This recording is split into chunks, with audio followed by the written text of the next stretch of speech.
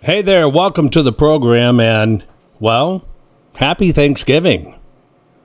I hope you're with your family on this National Day of Thanks. I hope you're having great food and great time.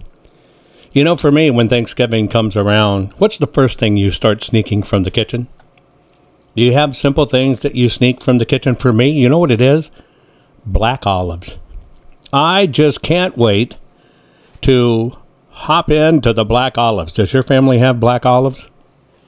I adore black olives. In fact, I don't need an excuse at all to dive into the black olives. It's just one of my most incredible things that I really, really love having. Hey, by the way, today's program, since we're going to be going back in time, we're going to Abraham Lincoln it. Do you know what your grandparents and great-grandparents knew about survival? Today's program is brought to you by Survive the Crap. Yeah, if you watch my program, Cut the Crap, there's a companion program I do called Survive the Crap. You can find it at survivethecrap.com. Some of the things that I cover are, arts and crafts and buildings and things that our grandparents and great-grandparents and those before them knew to take care of themselves, well, when everything hit the fan. I cover things like, would you dare eat an egg that's set on a shelf for almost 2 years? Most people would think no, but I can tell you how to do it. And did you know that, as a matter of fact, bread does grow on trees? Or that you can make portable, life-saving pocket soup? Do you know how to make your own antiviral extract, or how to grow massive amounts of potatoes, or how to raise tilapia? Do you know the different things that you can make flour from? Or what food should you raise if you're a prepper or wound care? It just keeps on going on. How to heal with honey, how to raise goats, how to have a safeguards against economic collapse. This is what I cover in Survive the Crap. So today's program is brought to you by Survive the Crap. Check it out at survivethecrap.com. Survivethecrap.com. Let's talk about this holiday that we're in right now. As a matter of fact, I just went into the kitchen. Everybody's in there. And, I did, like I said, I stole olives. Do you know the history of our nation? How we got to this commemoration for a National Day of Thanks? Do you know the origin stories? What I'm going to cover for you today is Abraham Lincoln's Thanksgiving Day proclamation that he made to a nation divided. And yes, right now I do believe, just like in 1863, our nation is divided. God forbid we head into another civil war. In today's political climate, in fact, our nation seems to be ever more divided than it is. And here we are at another National Day of Thanks, our Thanksgiving. And I can only imagine what President Lincoln was dealing with when he was prompted to do his Thanksgiving Day proclamation in 1863. Lincoln's Thanksgiving Proclamation. That's what's recognized as the beginning of what we consider the modern Thanksgiving holiday. It was first given, a proclamation, by a president. It's the first time since George Washington actually proclaimed a day of general Thanksgiving. He did that on October 3rd, 1789. He said, whereas it is the duty of all nations to acknowledge the providence of Almighty God and to obey His will, to be grateful for His benefits, and to humbly to implore His protection and favor. Boy, is that not the truth? We could use God's protection and favor, couldn't we? Lincoln's Thanksgiving Proclamation ended up serving as the first in an unbroken string of such proclamations by every president since. There's a letter out there by Sarah Josepha Hale. She was an elderly magazine editor. She wrote to Lincoln. She urged President Lincoln to declare a National Day of Thanks in order to develop a deep moral influence on the American character and to reunite a country divided by a civil war. Do you believe we've lost our deep moral influence? I do. Do you believe the American character has changed? I certainly do.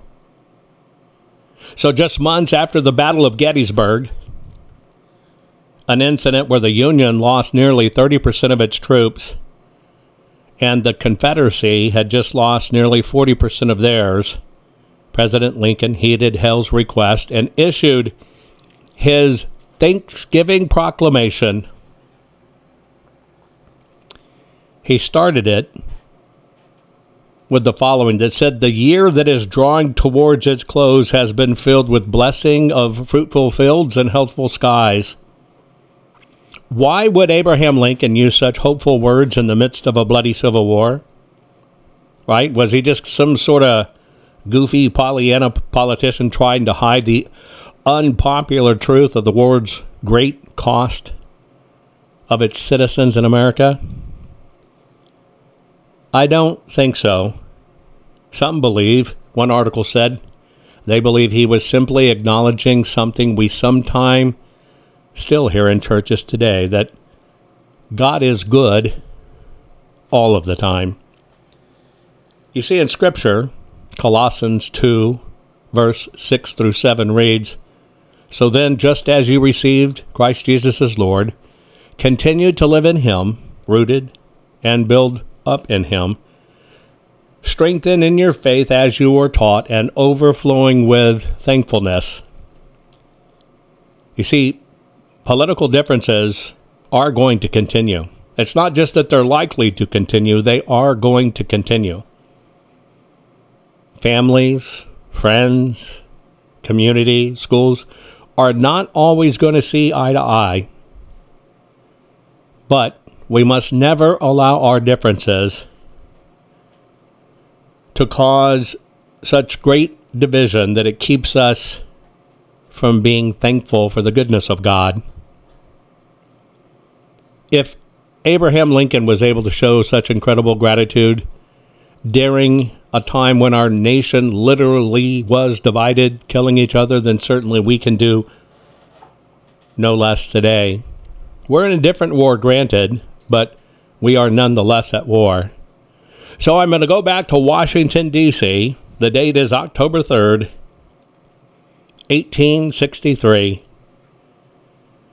where the President of the United States, Abraham Lincoln, gave this proclamation. "The year that is drawing towards its close has been filled with blessings of fruitful fields and healthful skies. To these bounties, which are so consistently enjoyed that we are prone to forget the source from which they come, others have been added, which are of so extraordinary a nature that they cannot fail to penetrate and soften even the heart, which is habitually insensible to the ever watchful providence of Almighty God. In the midst of a civil war of unequal magnitude and severity, which has sometimes seemed to foreign states to invite and to provoke their aggression, peace has been preserved with all nations, order has been maintained, and laws have been respected and obeyed, and harmony has prevailed everywhere except in the theater of military conflict. While that theater has been greatly contracted by the advancing armies and navies of the Union, needful diversions of wealth and of strength from the fields of peaceful industry to the national defense have not arrested the plow,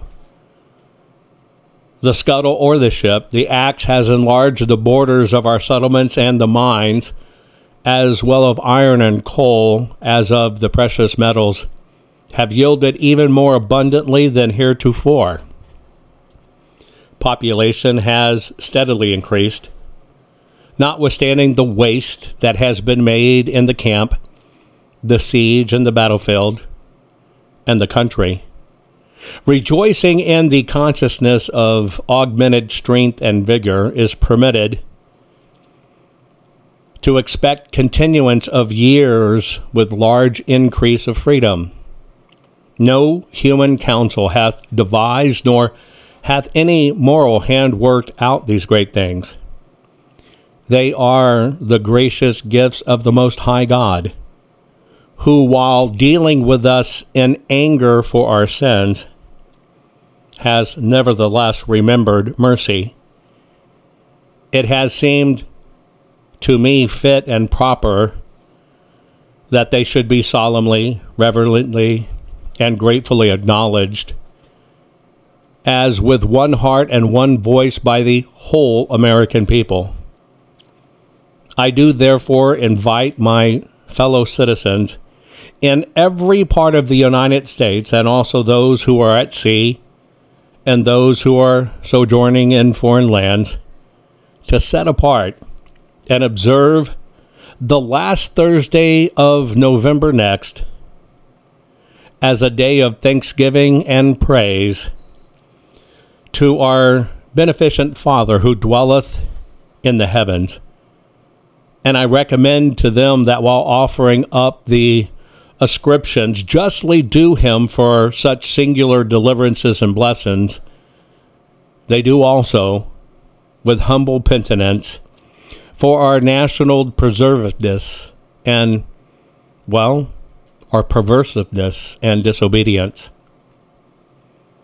Commend to his tender care all those who have become widows, orphans, mourners, or sufferers in the lamentable civil strife in which we are unavoidably engaged, and fervently implore the interposition of the Almighty hand to heal the wounds of the nation and to restore it as soon as may be consistent with the divine purpose to fulfill enjoyment of peace, harmony, tranquility, and union. In testimony whereof I have hereto set my hand and caused the seal of the United States to be affixed, done at the city of Washington, this 3rd day of October, in the year of our Lord 1863, and the independence of the United States the 88th. President Abraham Lincoln. We are, once again, history has repeated itself, a nation divided. I'm asking you to give thanks, but I'm asking you to pray. Pray that we heal our nation. Pray that we can all talk and dialogue together. Pray that we all stand strong and realize we're under attack from the outside, from very evil and dark forces. And if we continue to stay divided, we will lose our great nation. We do have much to be thankful for. I, for one, am thankful for you. God bless America, and happy Thanksgiving.